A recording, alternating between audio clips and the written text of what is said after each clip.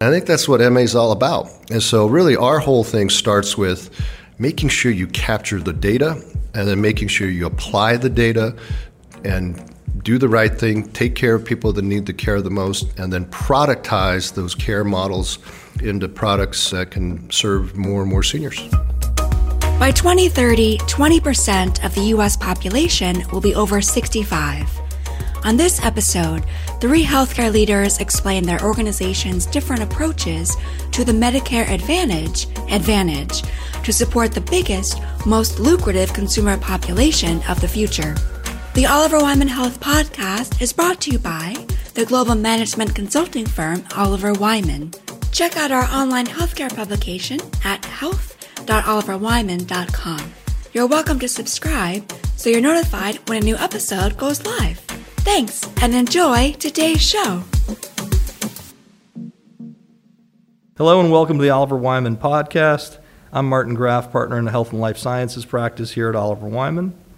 We're here at the 7th Annual Oliver Wyman Health Innovation Summit from our mobile podcast studio at the Chicago Loews Hotel, where Oliver Wyman brings 400 senior executives from 200 companies, 38 states, and 12 healthcare ecosystems together over 3 days to build for impact and design the healthcare landscape. Joining me today are John Kao, Alignment Health CEO. Hey, Martin. Thanks for having me. And Vivek Garipalli, Clover Health's co-founder and CEO. Hey, Martin. Thank you. And Julie Smith, the past president of Anthem and Blue Cross Blue Shield of Michigan's Medicare business. Looking forward to our session, Martin. We're going to talk about some key takeaways from the Medicare Advantage, winning in the next generation of MA. Now, what I'd like to do is maybe talk a little bit about our discussion earlier today, and I think one of the things that was interesting as feedback has been that not all the views that we shared were shared by everyone in the industry, that there are different perspectives on how to win in Medicare Advantage, and that our perspectives, the collective group of us with differing views, is a good way to start to frame what that next generation of strategy might look like, because I think there are different experiences and different drivers of success. So what I'd like to do is maybe start by talking a little bit about what some of those different operating models in the different business models actually look like. So with that, maybe John, maybe you can talk a little bit about Alignment and the way Alignment has continued to grow and win in the market. Sure, Martin. Thank you very much for having me.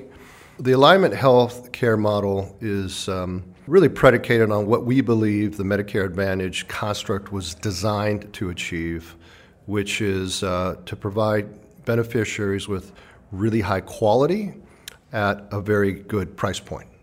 And in order for that to occur, in our opinion, it starts with what we would refer to as a virtuous cycle, where we use our data and our technology to identify individuals that need care that could be categorized as having polychronic conditions and or frail. And that's kind of the proverbial 20/80, where 20% of the members cost 80% of the spend.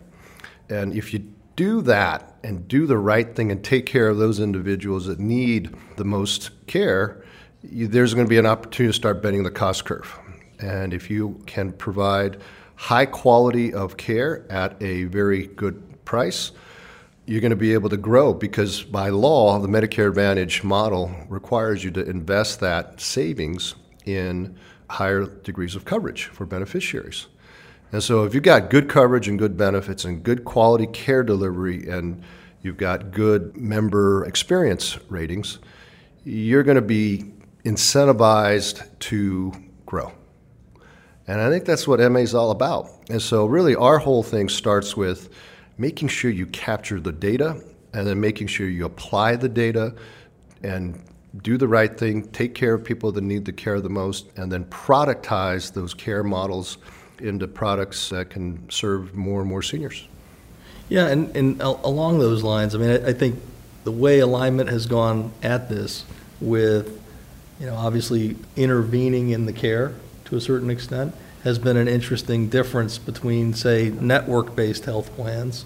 And I know, Julie, you've spent, most of your career on the network-based side. So, I mean, what's your thoughts on, given what John said, because I think there's a lot of facts that fit that market, right, that 80% of the members do only use 20% of the cost and vice versa. And so what's your sense in terms of the network-based plans and how they address that same issue? The network-based plans and the larger scaled incumbents in this space have obviously leveraged their scale in a number of key areas. First, geography, as well as products and their networks. They are very focused on serving consumers with benefits and services that will drive outcomes, that will improve the health.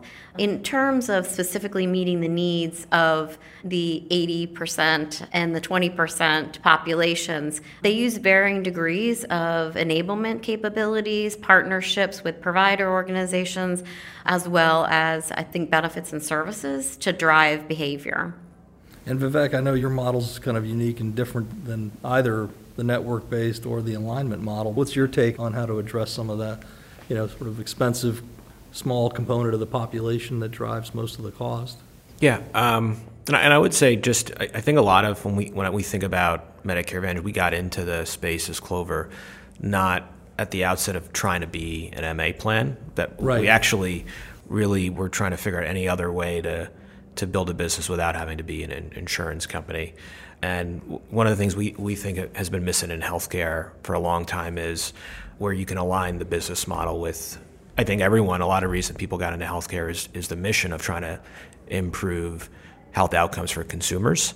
What we found unique around MA is it's one of the few constructs that exist in the US where you can build a consumer product where you can look at a customer over many, many years, 7, 8, 9 years. And if you actually drive improved care, better management of that patient, you're actually going to generate real business value while improving care for that consumer. And that, I think, is something that because those rules evolved over the last 20 years, it wasn't as if when Medicare Advantage was started or launched as Medicare Plus Choice back in the late 90s, that wasn't the exact construct. So all the large incumbents that are in there today launched a long time ago. And so they built their companies and approaches around the original way of how Medicare Advantage was started. And obviously, as CMS saw how the business models were designed, they realized those business models were designed because of how the rules were set up. And they kept adjusting the rules to try to create the right incentives. And I think if you started a business 20 years ago, you would have purpose-built it for a specific reason, and you've now had to kind of evolve your way to what I think is going to need to be in place to be successful going forward, because we only started our business as Clover about 5 years ago under the new construct of rules. If we're trying to build a business 20 years ago around driving improved care management, improving clinical decision-making for physicians, focusing on the most at-risk population in terms of direct care management, we would have been out of business in 2001 if we started that as the model in 1997. Are you solving the most important problem? And for us, the most important problem is always going to be, whether it's in healthcare or otherwise, which area do you have the highest amount of leverage to drive value for the consumer and the physician? And so if we break out kind of that 80-20, the 80% of cost driven by, 20% of the members, and we really sort of look at it as 3 to 5% is really driving, 20 to 30% of that cost structure, where it is harder for the typical primary care physician to manage that patient in their current practice setup. But it starts first with developing the direct relationship with primary care. And so the big problem we've identified in a lot of the markets we operate in is time has gotten constrained in terms of office visit time. There's lots of information you can look at whether has the office visit time really decreased or not. What has changed is the amount of interaction time that's directly related to patient care. But there's been a lot of advances as it relates to actual evidence-based guidance on managing not just chronic conditions globally, but when you think about what is a specific evidence-based plan for this particular diabetic who has this comorbidity, who's on this set of medications. There's many examples of that across whether it's one chronic condition or multiple comorbidities. The value we bring, we think, is one, how do we remove primary care physicians from the notion of billing insurers for services or having to worry about what we'll call acuity. So if we think about like full capitation practices, Our problem with that is we think it can create the wrong incentives. You have physicians that are overly focused on accurate coding, which sometimes can lead to kind of the wrong behaviors. How do we ensure physicians are paid an attractive reimbursement, but not having to bill us? So for us, that's where we introduce what we call our Clover Assistant platform. And that's our point of care software, where everything we've been compiling over the last 5 years is presented in a way where it's actually actionable for the physician, purely around clinical decision making. And it removes the paranoia from the physician's perspective as to, am I going to get paid or not? It's really a actual clinical guidance tool. It's not as if they're paid more or less based upon our satisfaction of whether they answered questions or did things that they should or shouldn't have done. Really, the value is, if we think about like all the data points that get captured today in healthcare, whether it's lab results or imaging results or information of EHRs, for us, there's a ton of metadata that we found valuable, where when we surface a piece of information to the physician, what did they do with that? Did they act upon it or not, and why? That feedback back to us is highly informative, not just on helping understand how that physician makes decisions, but what do we need to improve internally in terms of information we present. And you hear this all the time, where physicians aren't just going to go off of something that's presented to them. They need to see the clinical evidence. And that's where we also present that back to them. And then on the other side, we've got the really complex population, where we actually will take direct management of care over them with our own physicians. But when you have alignment with that 90-95% of the membership and their physicians, you're going to get a much higher matriculation rate in your own direct clinical programs. If I understand it correctly, I mean, you're really strongly enabling the primary care, right? Both with technology, evidence-based guidelines, making it easy on them to actually get paid as well. In addition, helping with respect to, for the chronic population, what's done with your own intervening models, right? And then, John, how does Alignment do it? I mean, I sort of got the model of Clover. What's kind of your view of how it's done at Alignment, and where it's perhaps the same or different than the way Clover does it? I would say the use of technology is something that is probably more apt to say we really ingest and cleanse and use data to help us in clinical decision support. And we rely on our primary care partners to care for that 80% of the population that costs that 20% of the actual claims cost. And it's not that they can't take care of everyone, it's just that the realities of it are difficult for them to see that chronic patient on a reliable basis. And so that's where we would take our clinical resources that are employed, doctors, nurses, et cetera, figure out how we deploy that with and in concert with our primary care partners. If you're able to kind of address and repeat the ability to care for that chronic frail membership, it's going to start bending the cost curve. And then I think the ability to, quote unquote, productize that care delivery and that technology in creating value for the end consumer through, I would say, three things. Very specifically, you got to have very good benefits. You got to be number one or number two in the marketplace. And the price that the consumer has to pay is getting lower and lower. And there's a lot of zero premium plans and products out there. So the ability to manage that care quality at a more lower price point is going to get more and more important. And then, as I mentioned also, what I think was historically just doctors and hospitals and ancillary services, you now have these supplemental benefits that now you have Part D. So Part D has been a big differentiator to consumers in their selection. But then transportation, health, fitness, dental, and vision have all been kind of standardized supplemental services. But I think the expansion of the definition of that now includes groceries, home companionship, over-the-counter drugs. I think those are the kinds of things that are going to impact social determinants, and I think those things are going to be drivers that further distinguish one option from another. So both models, Clover, Alignment, both seek to drive down the cost of care, right, through better engagement of primary care or clinical evidence-based guidelines combined with data. While maintaining quality. So doing that then gives you the financial headroom, to your point, to increase benefits and differentiate. Did I get that right? Yeah, I mean, to me, the way I look at it is all of that we just talked about, primary care engagement, specialty networks, hospital networks, claims, authorization, all of that is on the back end, right? The complexities of our healthcare system, that back end ecosystem has to be glued together properly.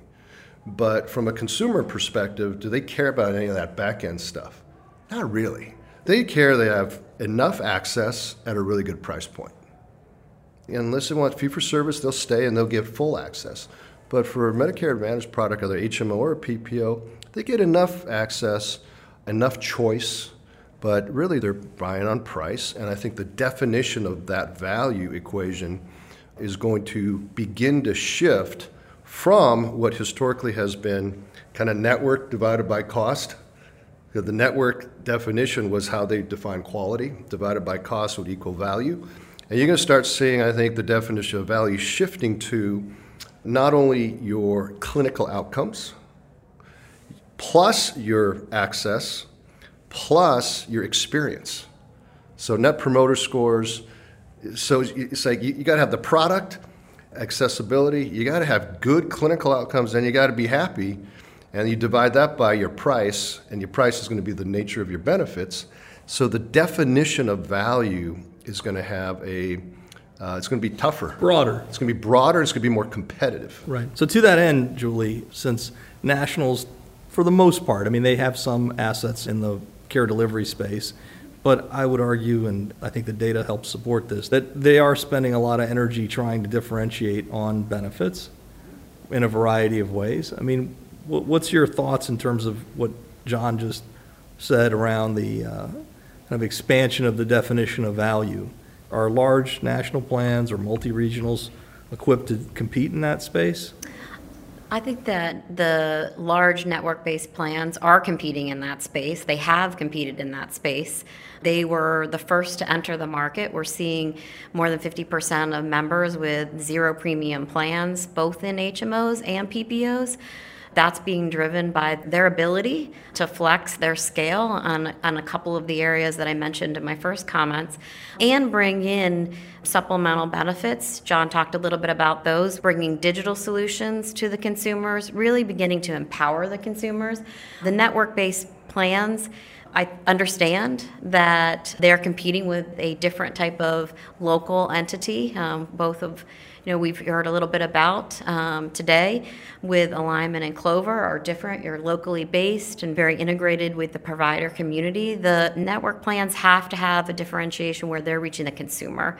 Obviously, the provider's always going to play a part in that, and you've seen them create partnerships and be local in the approaches, but they have to vary across their geographies because the healthcare still is local, and they need to adjust for that in their value proposition. Yeah, I mean, if I think of many of the national players, they often, if we look at their financial picture of the world, they're often winning on the lowest admin cost per member per month. And with that, a lot of strong hand on the provider community, either through delegation or incentive models or trying to Vivek's point earlier around driving risk scores.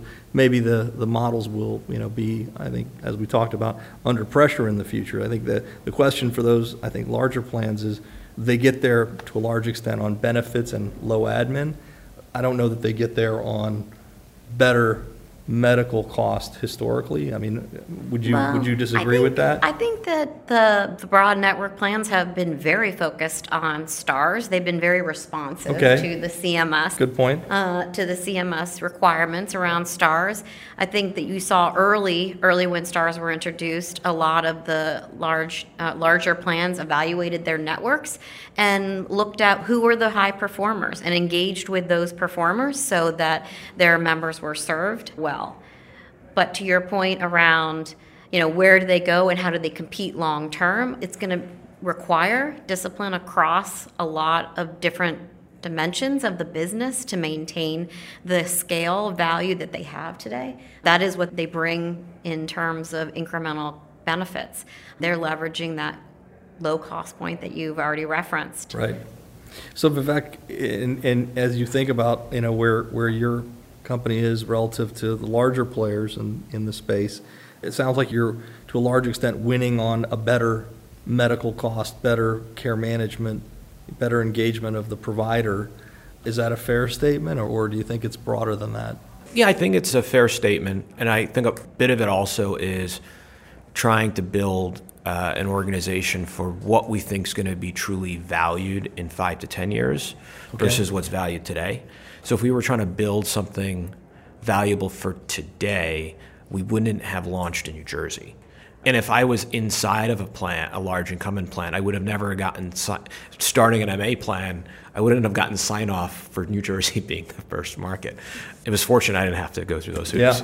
Yeah. I think if we think about, let's go through each of like the basic levers of MA, math-wise. So let's take STARS, right? So STARS, it's not a big secret amongst large incumbents.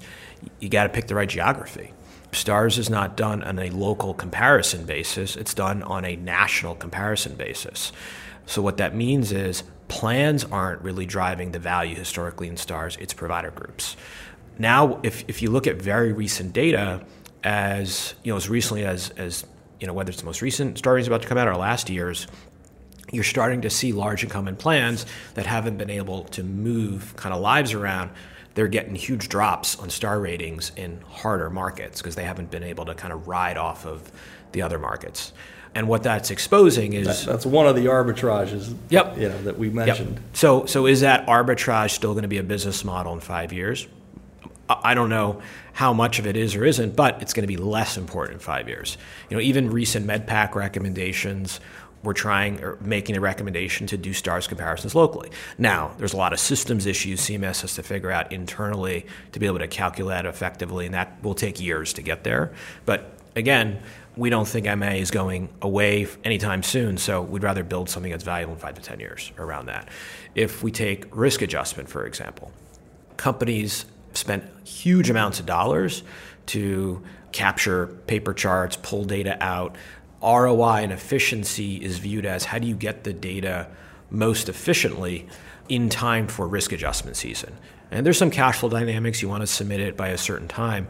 We look at it differently from the perspective of, do we really think in 5 to 10 years, if we put ourselves in the shoes of taxpayers, which we are, is that really how we want clinical data capture, where the primary driver is for revenue, not for clinical value? If it was for clinical value, it should actually be, well, let's capture it when the data point was actually produced at the point of care.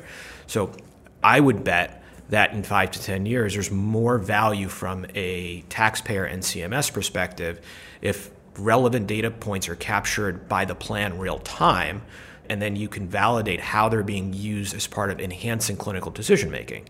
If it's not being used for that purpose and it's just for revenue, well, how is that different than just a pass-through? And then how is that different than fee-for-service? So then let's talk about how it's different than fee-for-service. Well, then we've got MedX. Well, around medical expenses, you have utilization management. So what is utilization management today in an MA plan? Let's ensure admits are classified as observations instead of hospital admits. Okay. Does the patient even know what the difference is? There's no difference inside the hospital. It's literally a billing classification. Or let's ensure that a hospital is not upcoding relative to a higher severity DRG versus another. Does the patient really understand that difference? No, because it's not affecting his or her care. It's a chart making it to the HIM department, and there's a 3M coding machine there that's determining how to optimize the DRG. Is there cost savings there? Yeah, in terms of if the MA plan can look at that effectively, but there's no necessarily clinical value to that. If we think about site of service, let's make sure a diagnostic service is being done in an outpatient facility, non-hospital owned, versus a hospital-owned outpatient imaging facility that would be billed at an HOPD rate. Yes, there's something modicum of probably clinical value if it's done in a true outpatient setting than a hospital facility, but there's not good data on that. Again, it's a cost savings thing. So a lot of those are true commodity functions that no doubt will be viewed as commodity in 5-6 years. So then we look at Part D. We've got every single plan has a PBM, whether it's United that owns OptumRx, or it's Aetna now with CVS Caremark, or Anthem with, I think it's Ingenio, or Cigna with Express Scripts. What does a PBM do today? They're incentivized to have high branded pricing. There's very minimal margin made by independent pharmacies on branded. And then on the back end, what's happening is PBMs are taking DIR fees in the tune of like 10, 12%. Well, what's really happening, though, that higher pricing is hitting CMS on the catastrophic dollars. So they're getting reinsurance coverage back from the government, and they're pocketing the DIR fees.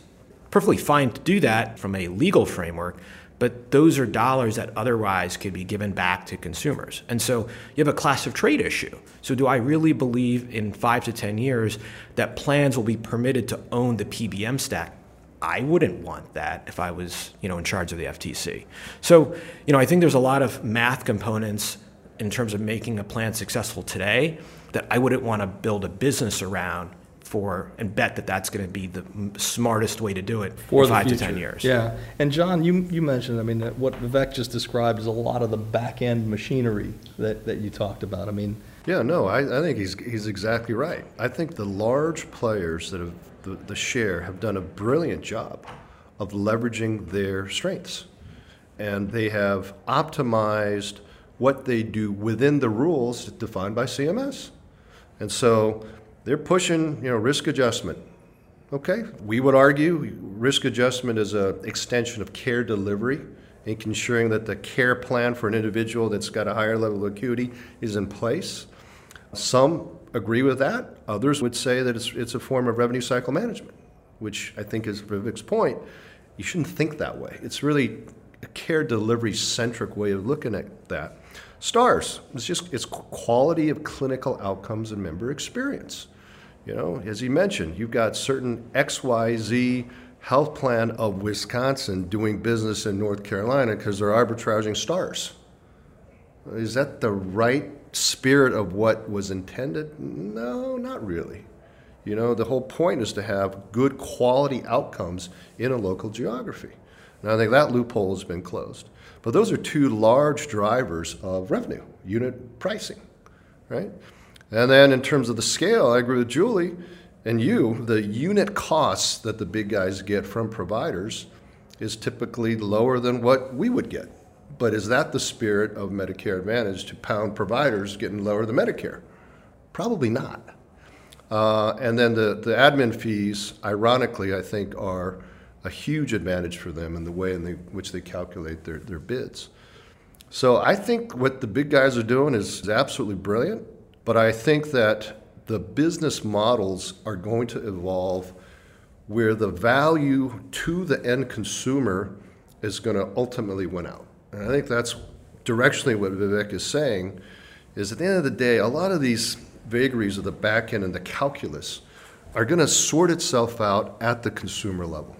There is more opportunity in the system as constructed where there's more value to be received by that consumer. And Dr. Mark McClellan is on our board, who's the author of the Medicare Modernization Act of 2006. You kind of compare, I was talking to him, and you kind of compare what MA was in 2006. Yeah, pre-risk adjustment, pre-Part D. To where it is now. Right. It's a chassis that is really designed to improve quality and do so with more efficient and innovative care delivery. That's the whole purpose of it. It's a higher value. And I think to Vivek's point, some of the folks have kind of optimized the calculus in a very smart business way, but it doesn't mean the value is realized by the consumer. So to that point, Julie, what's your take on that? Is the value being realized, or is there more to go? Well, I would say that value is being realized when you look at what the cost of the health plans are today.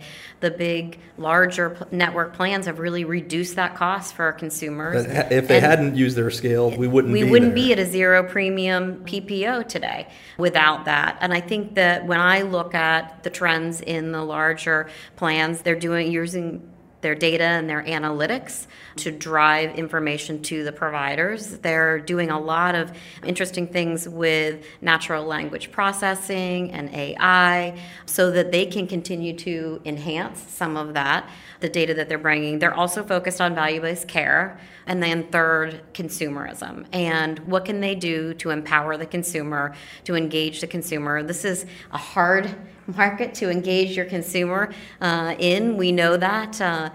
The consumer doesn't want to necessarily talk to their health plan. They do want to have a relationship more aligned with their providers. But STARS in the structure of CAHPS has actually forced health plans to want to participate in that and need to have that good relationship and an engagement model that's different. So I think as we look at innovation moving forward in the large-scale plans, we're going to see continuation of the integration of services, which is really what they're intending to do to drive quality. Well, one final question. In the spirit of the summit and our discussions this week on building for impact across the industry, and this is a little spin on what I'd said at the end of our session today, if you had no limitations on resources, money, or talent, and the sky was the limit, what would you fix in Medicare Advantage? What would you do differently? Selfishly, I'm very happy that there's very high barriers to entry. But in terms of what is Medicare Advantage about, it's about the consumer. So realistically, taking my Clover hat off, dramatically lowering the barrier to entry is really important. If we think about insurance, I mean, there's such great actuarial data that CMS has. The amount of capital required to get into the space prevents a lot of really intelligent people who probably have access to capital, who could build very logical enablement solutions, are blocked out.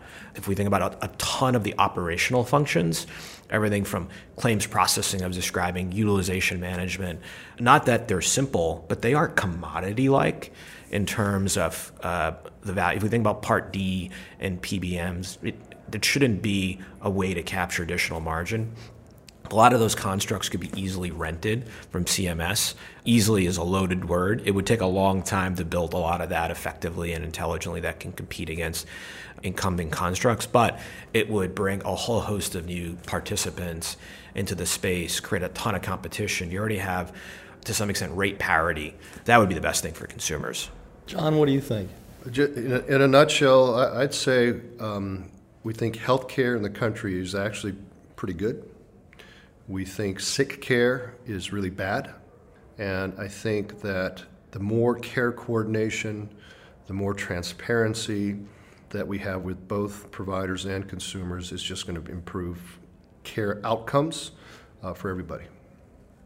Similar to John, I would really like to see the Medicare program support WellCare and help preventively with benefits, and I think we're moving in the right direction with the supplemental benefits and focusing more on public health types of issues and opening up the opportunities to improve really the health of people before they need the insurance. Well, I want to thank the three of you for taking the time to talk to us today. It's been great chatting with everyone here in Chicago at the Oliver Wyman Health Innovation Summit. Thanks so much for joining us. Thanks, Martin. Thank you. Thank you. The Oliver Wyman Health Podcast is brought to you by the global management consulting firm Oliver Wyman. If you enjoyed today's show, we invite you to subscribe so you'll be notified whenever a new episode goes live. For more information, follow us on Twitter at OW Health Editor and visit our online healthcare publication, Oliver Wyman Health, at health.oliverwyman.com. Thanks. We'll see you next time.